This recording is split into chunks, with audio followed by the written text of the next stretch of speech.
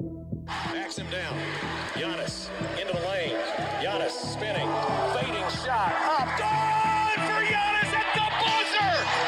Bucks win it. Our town, Green City, our time, our year, whole world's on watch because they fear the Our town, Green City, our time, our year, whole world's on watch because they fear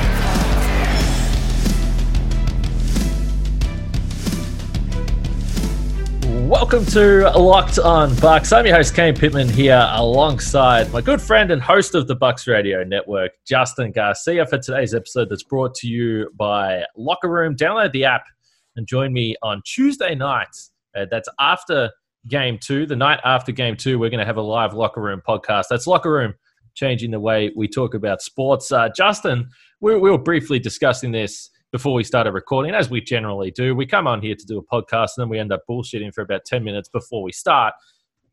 Look, the Bucks find themselves down 1-0. They get another opportunity in Brooklyn tomorrow night, or tonight, as most people are listening to this podcast. And generally, you look at the first two games of a series when you're on the road as an opportunity to steal one of these and come home with a nice piece of momentum with home court, looking to take advantage of that lead. So the Bucks find themselves in a fine situation. It's not panic stations yet.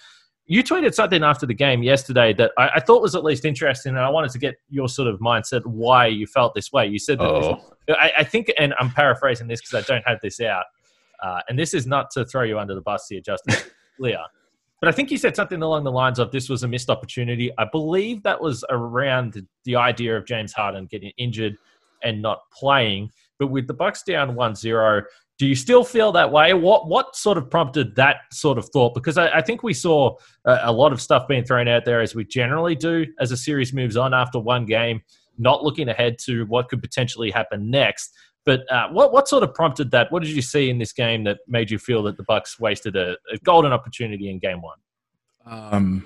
Pain, misery. No. Yeah, it was. So the series is by no means over, but this felt like a game you needed to take. Yeah.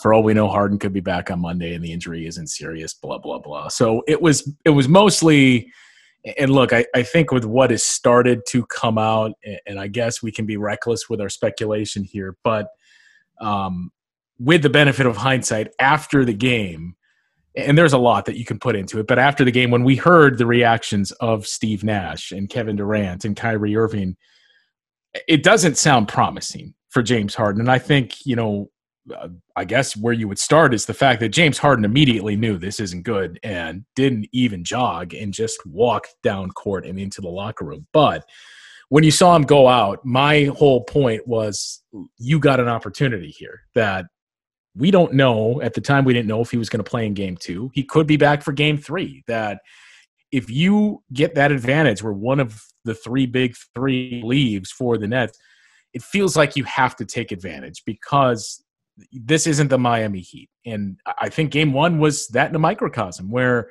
the Bucks to a T almost played the exact same way they did against Miami and not quite as good defensively.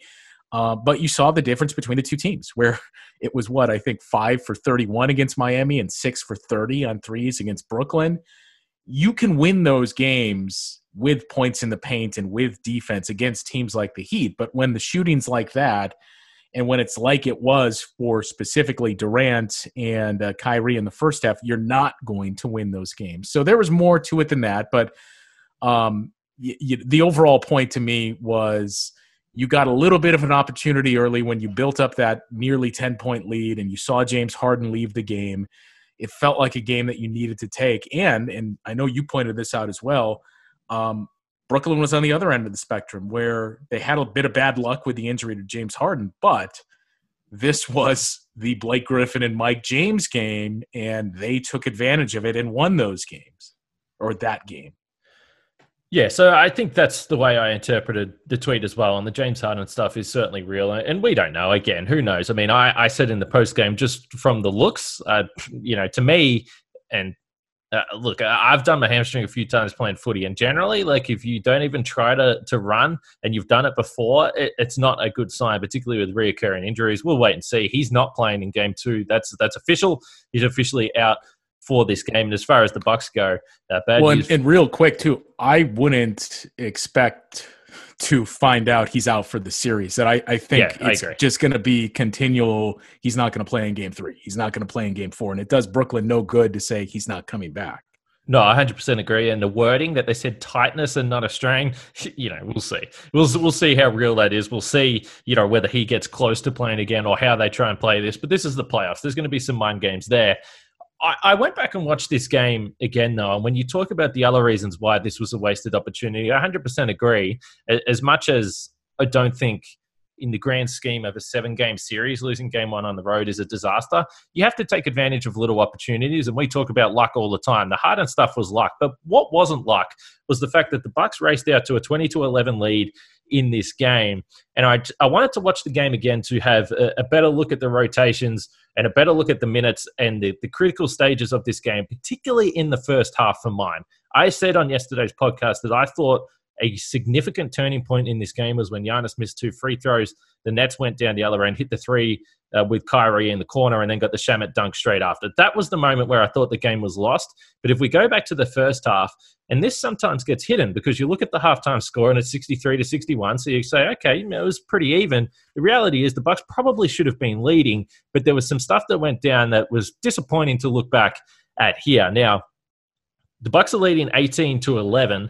It's at the 7-minute mark of the first quarter, and Drew Holiday and Brook Lopez both lead the game. Now, if you remember back to what happened at the start of this game, Brook Lopez was a force on the offensive boards, and when you combine the fact with Harden went out, I was sitting on my couch thinking, goodness, this is exactly what we thought was going to happen. The Bucks' size is causing humongous problems right now. Offensively, they're getting the rebounds, they're getting the putbacks, and Brook Lopez looks like he's causing all sorts of problems. Lopez and Holiday went out at that stage at the 7-minute mark. I have no idea why. And then Holiday came back into the game for Giannis a minute later, and Giannis effectively had a couple of minutes off in the first quarter. And then in the second quarter, he had 4 minutes off from the 9-minute mark to around the 5-minute mark, where the Bucks went from having the lead to losing. And I think when we look at the minutes, there's 2 guys that I'll look at. The easy one that everyone draws attention to, and quite frankly, I saw on Twitter a lot of people that don't watch the Bucks on a nightly basis, just piling on to get their Twitter likes and get their Twitter retweets saying, Budenholzer, he's all the same, because they know that they can rile up the Bucks fan base because it's easy Twitter clicks. Like that's what it was, people that don't watch the team. So congratulations to those guys for getting their likes and retweets. And I would like to see Giannis play more minutes. He should be up pushing around 40. But I think Brook Lopez is the key here, because that stretch there at the start of the game told me how the Bucks should be dominating this series. Giannis is going to get his numbers. He probably should have more isolations. He should probably be more attacking. But to me, Brook Lopez only playing 27 minutes, being taken out of the game at the 7-minute mark there for some reason, I'm not sure why. They have to find a way to get him above 30 minutes and get him more involved. He is the clear mismatch on this team, along with Giannis, who's going to get his 35 to 40 points a night. I think we saw that. Brooklyn don't have anything to slow him down. They need to take advantage of Brook Lopez, who for the most part wasn't utilized on offense. Yeah, I think that was the most confusing thing to me, was seeing the rotations that you talked about and the Giannis stuff early on in the game. And when you juxtapose it with what Brooklyn did, that at one point in the third quarter, I remember looking at the box score and thinking, I don't really remember seeing Kyrie out of this game at all. And same with KD. And you saw, it was clear from from Steve Nash that once he saw James Harden go down, his frame of view was, okay, he's out and he's not returning to the game. It's on YouTube that I'm riding Kevin Durant and Kyrie Irving. And I think at one point going into the fourth quarter, Kyrie had played all but 56 seconds of the game, and Kevin Durant was pushing the minutes as well. So you saw that, and then you saw, quite frankly, rotations that reminded you of what we saw in the playoffs the last 2 years, a stark contrast from what we saw in that series against the Miami Heat. And that's what was most confusing to me. And look, as we said at the top of the show, you were going to have an uphill battle to beat this Brooklyn team to begin with. And losing game 1 doesn't make it any easier. But you do have some advantages that we know James Harden isn't going to play.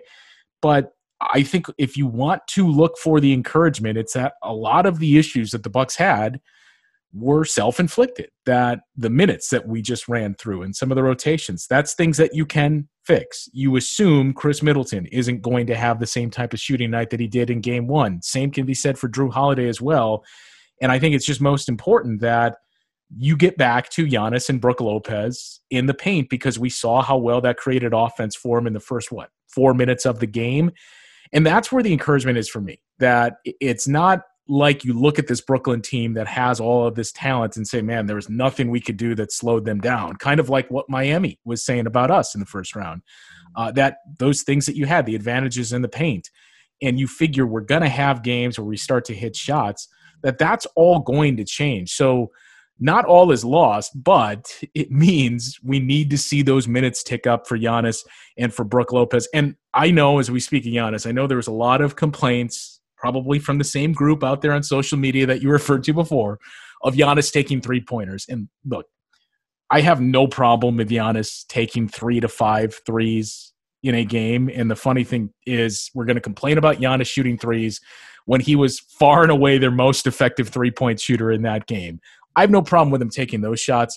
If you want to nitpick Giannis's shot profile, to me, it was some of those moments where we saw the turnaround jumper and the fadeaway when he had it in a couple of instances, Landry shamming on him, that there's nobody on Brooklyn that can slow you down. So if you're taking a shot inside the 3-point line, just go all the way to the basket. Indeed. I agree with your point, but I'm also talking about sponsors of the show, Indeed.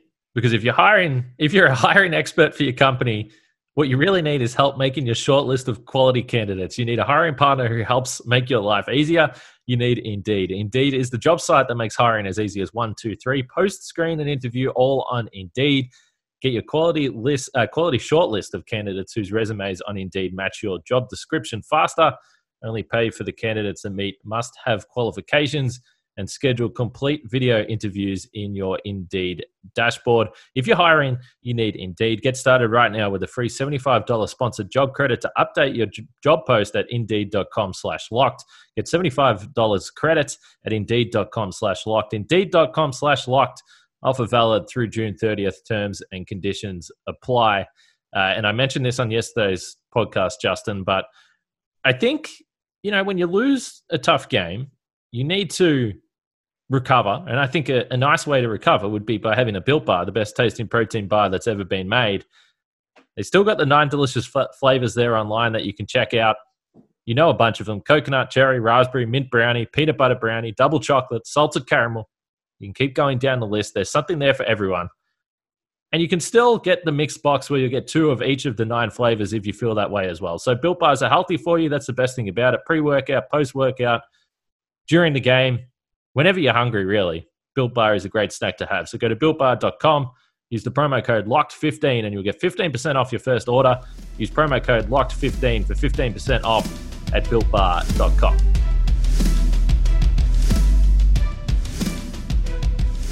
Today on Road to the Finals, our NBA playoff coverage is brought to you by Michelob Ultra. It's only worth it if you enjoy it, and 2.6 carbs and 95 calories. We can all enjoy the games a little bit more this season.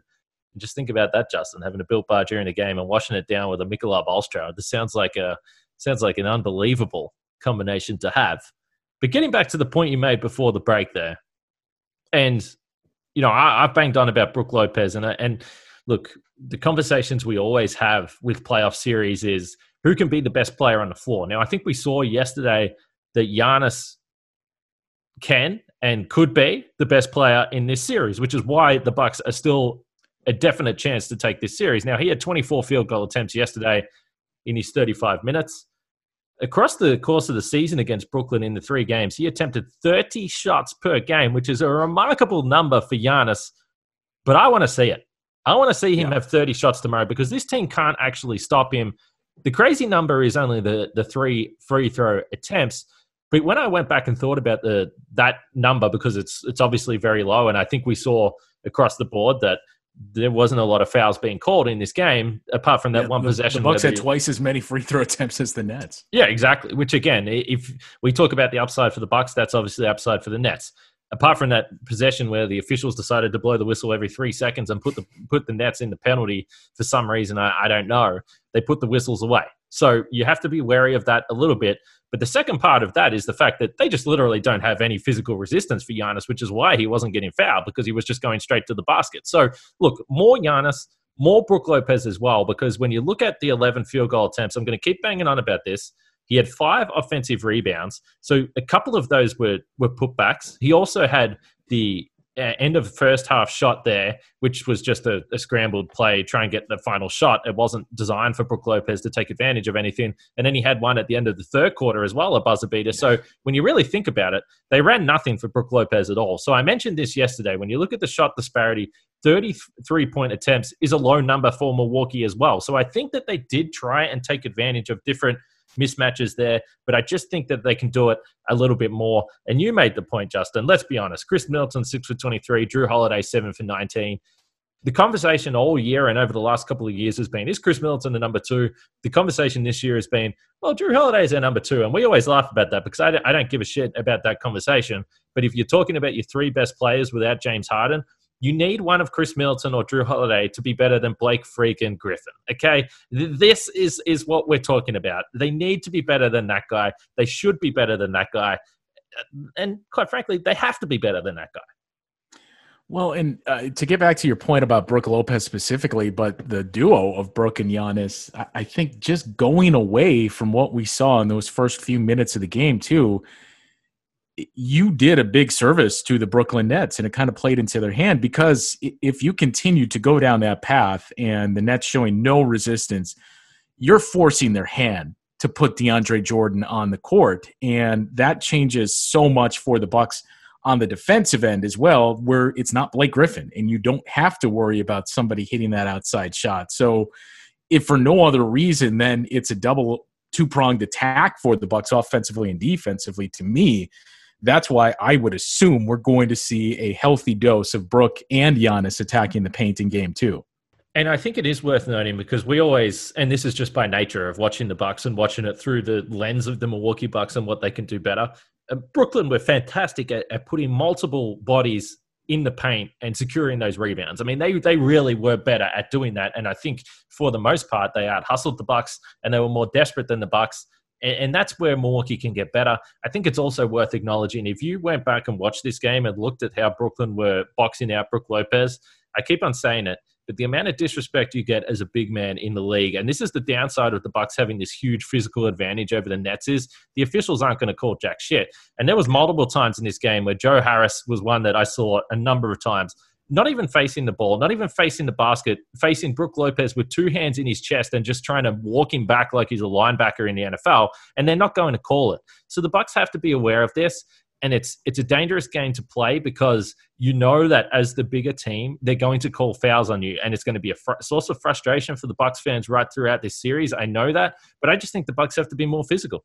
Yeah, and I guess to me, and that end too, I do wonder if, and maybe it's wishful thinking on my part, but I do wonder if we're going to see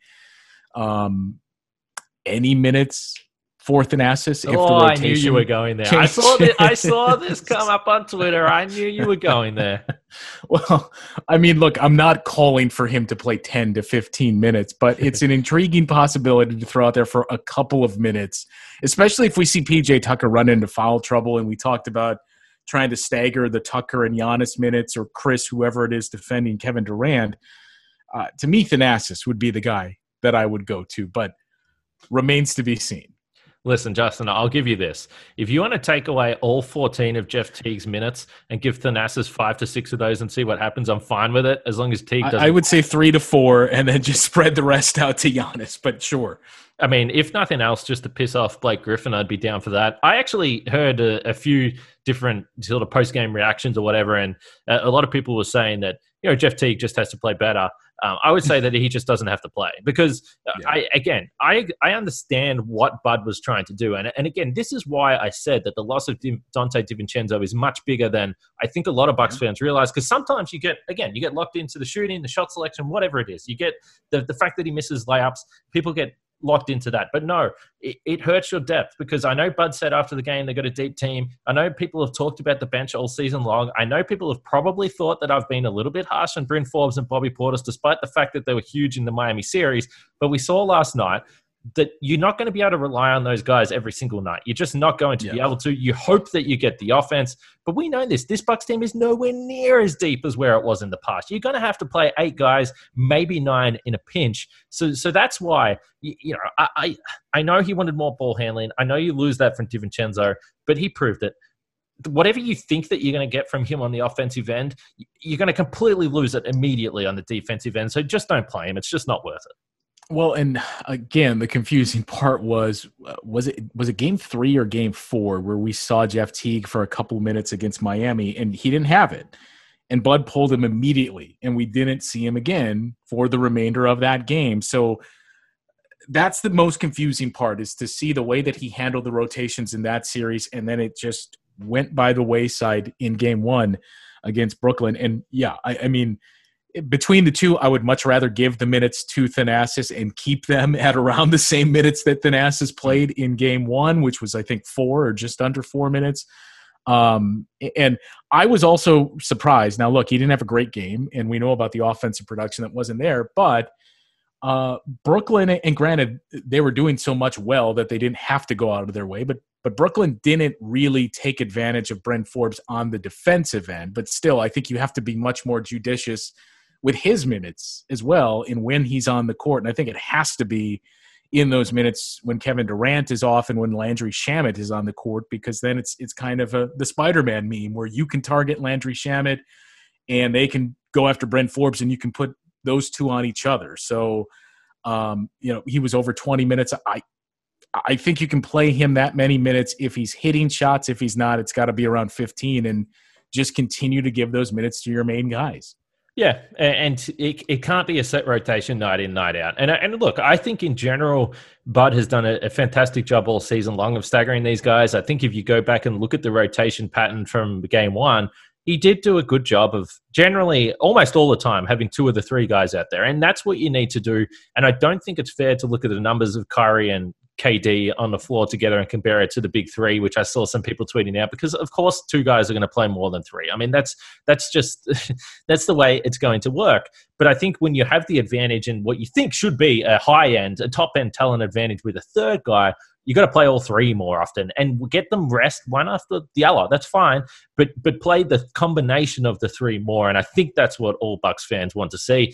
And as far as saving them and resting them and keeping them fresh, look, people play dumb and say, what's he talking about? It's the playoffs. We know he's talking about the 4th quarter. And Giannis, in the end, in the second half, would have played over 20 minutes if this game wasn't a blowout. So we know that's what he's talking about. We don't have to be silly about that. But my argument would be, don't give Giannis 2 separate 4-minute breaks in the first half. He doesn't need it. You don't need to do that. This is simple stuff. So we'll see how this changes in game 2.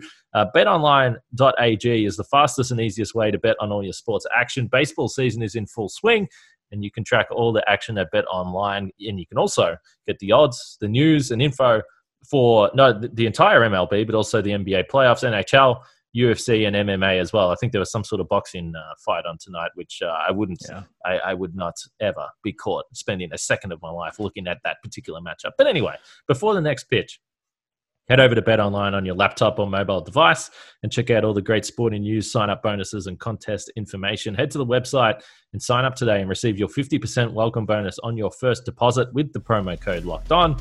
That's BetOnline, your online sportsbook experts.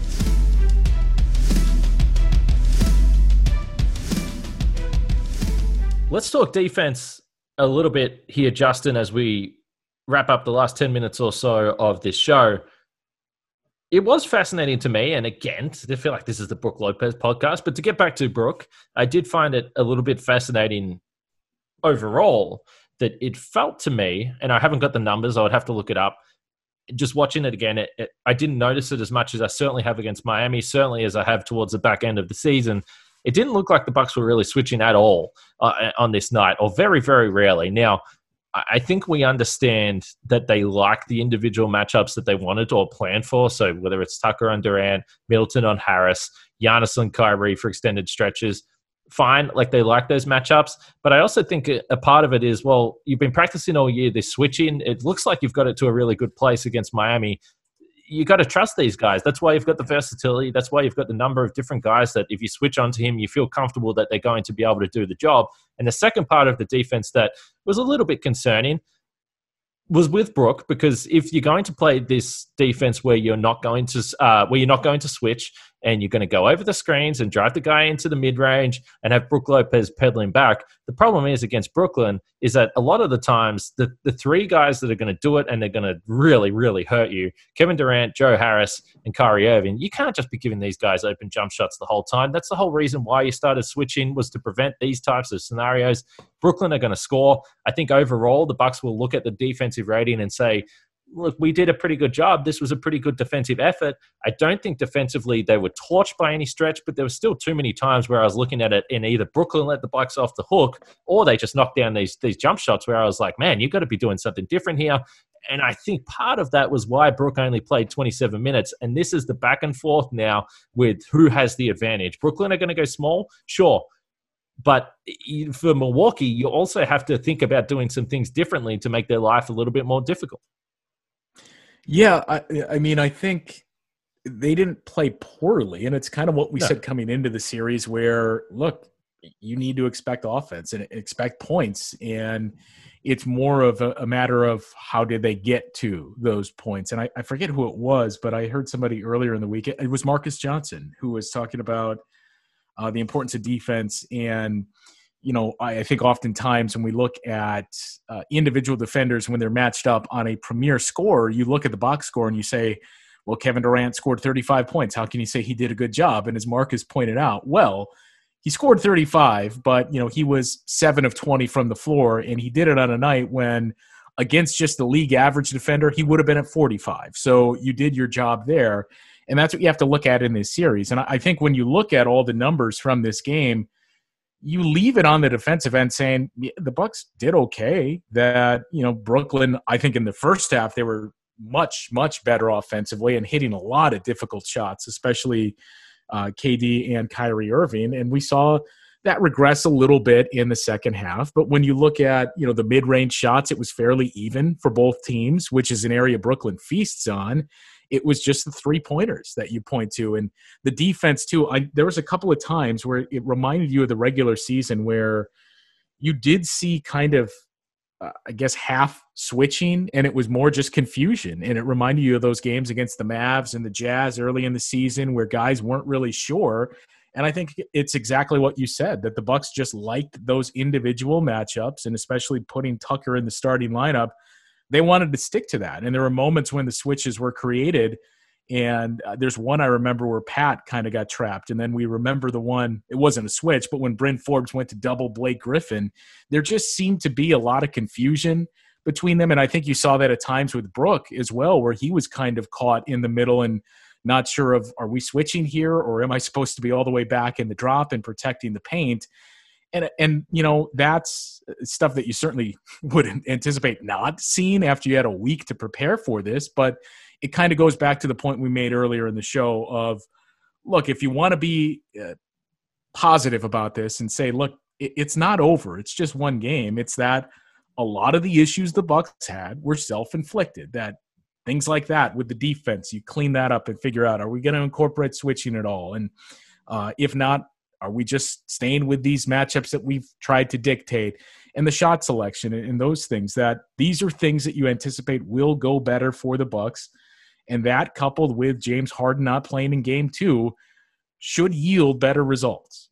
The PJ Tucker question is interesting to me, and I did pose this to Frank late on yesterday's pod, and I think in the end we both came to the agreement that if the Bucks and Mike Budenholzer believe that PJ Tucker is the best matchup for Kevin Durant, then you probably don't change the starting lineup. And I think that's right. And it's not like I believe that swapping PJ Tucker for Pat Connaughton is some sort of move that's going to change the series. And hey, credit to PJ. I said this. I tweeted at the start of the game yesterday, who would have had money on PJ Tucker to be the first scorer in the series? And it was so funny because, yes, he hit a corner three, but he also had that little floater, and then he got to the free throw line as well. And I was thinking, oh, my goodness, PJ Tucker, imagine if he has 20 points in this game. It obviously didn't eventuate. But it's been fascinating to see this matchup with Kevin Durant because, look, these two guys have gone toe-to-toe a number of times over the last couple of seasons. I love seeing them go at each other. I love seeing PJ always yapping away at him. Like, it's a fun matchup to watch. But I'm yet to really see anything that tells me that PJ Tucker is doing anything to make Kevin Durant feel uncomfortable. Like, I'm not seeing it. Like, we know that PJ Tucker we know what he's trying to do. He's trying to get Durant to go right to the baseline and force him to the baseline. The trouble is, he does a pretty good job at that, and he's physical. And this isn't a knock on PJ Tucker at all, but you're seeing it time and time again that he gets Durant where he really wants him, but then Durant just goes, I don't care. Like, there's literally nothing you can do if I want to shoot this jump shot. And Durant on the move to the baseline, it's money. It feels like he's never going to miss that shot. So I'm just questioning, and we know that Bud wanted to put Chris Middleton on Joe Harris clearly in a similar role to what we saw against Duncan Robinson, but I'm just questioning whether you're just better off putting length on Kevin Durant because, we've seen Middleton do a decent job in the past, but he's got significantly more length than PJ Tucker does. The easy answer would be to put Giannis on him from the start, but I will say that I do understand that there is some concern with how crafty Durant is that you put 2 fouls on Giannis in the first quarter. So my solution to that would be is go with Chris Middleton from the start, and then if you want in the second quarter, in the second half, go to Giannis, put the length on KD because PJ Tucker is in trouble in him. And by the way, like Tucker is a fantastic option secondary off the bench if they want to do that with the rotations when Giannis and Chris get those short bursts. I'm not saying that he's doing a bad job. I just don't think he has the size to trouble him. Yeah, I think it epitomizes everything we've kind of said about the offense for Brooklyn, that they're just going to score. So you just have to make them work to get it.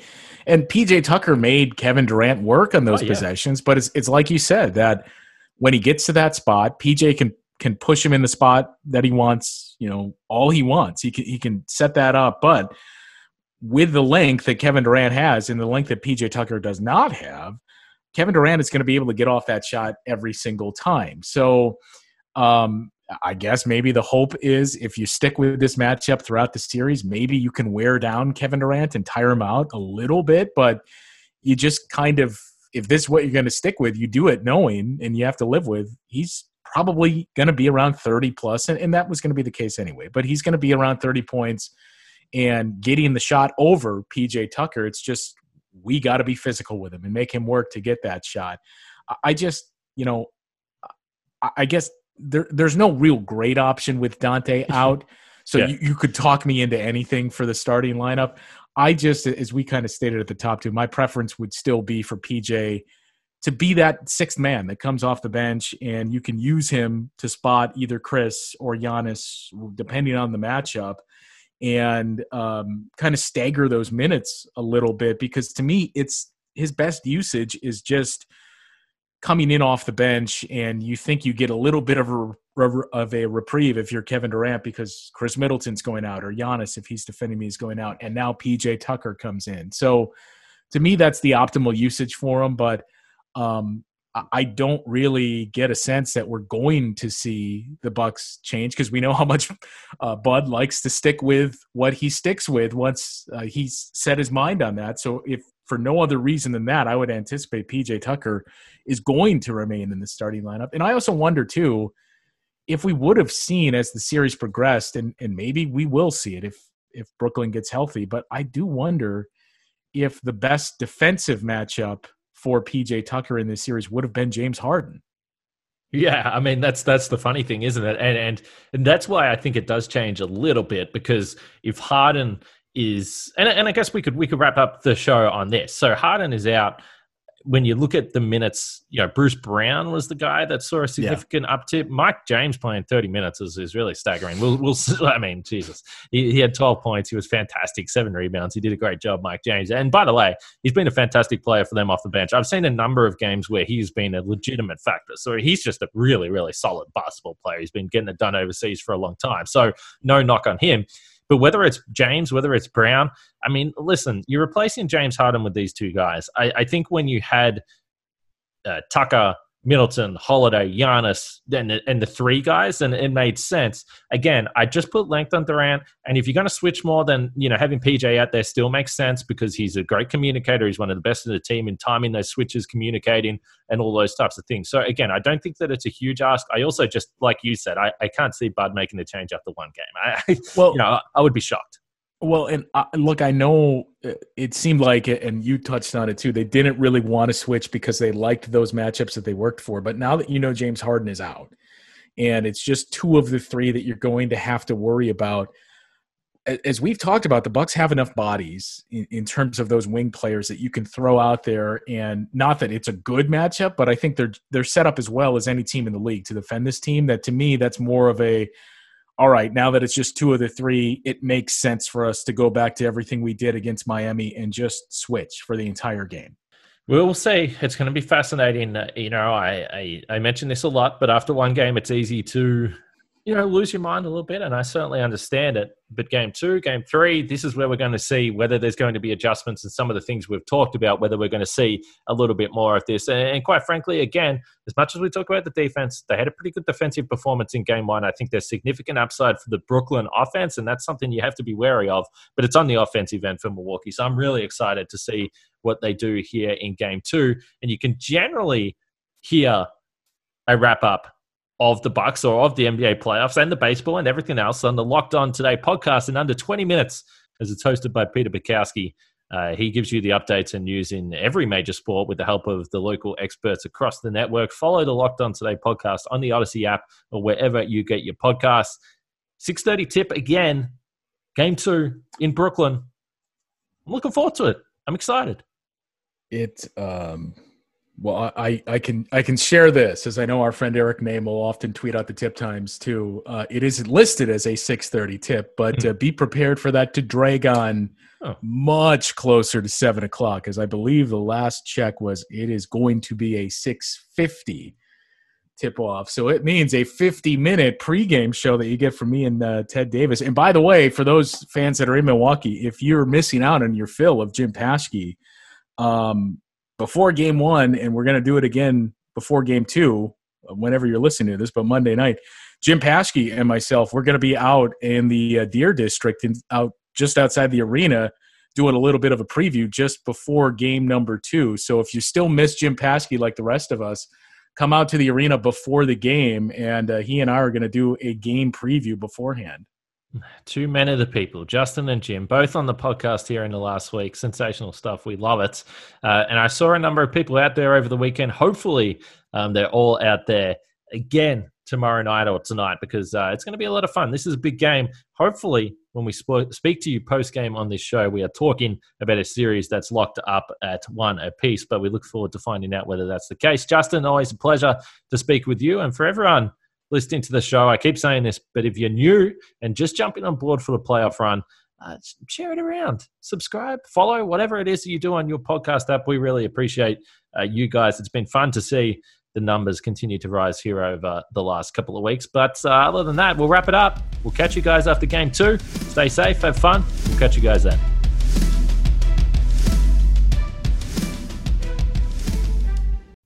Mike Rowe here with a radical idea. If you want to see more companies make more things in this country, buy more things from more companies who make things in this country. I refer in this case to the incredible T-shirts, sweatshirts, blue jeans, and more made by my friends at American Giant. Everything American Giant makes is made in the United States. And right now, you can take 20% off your first order at american-giant.com/Mike. That's american-giant.com/Mike.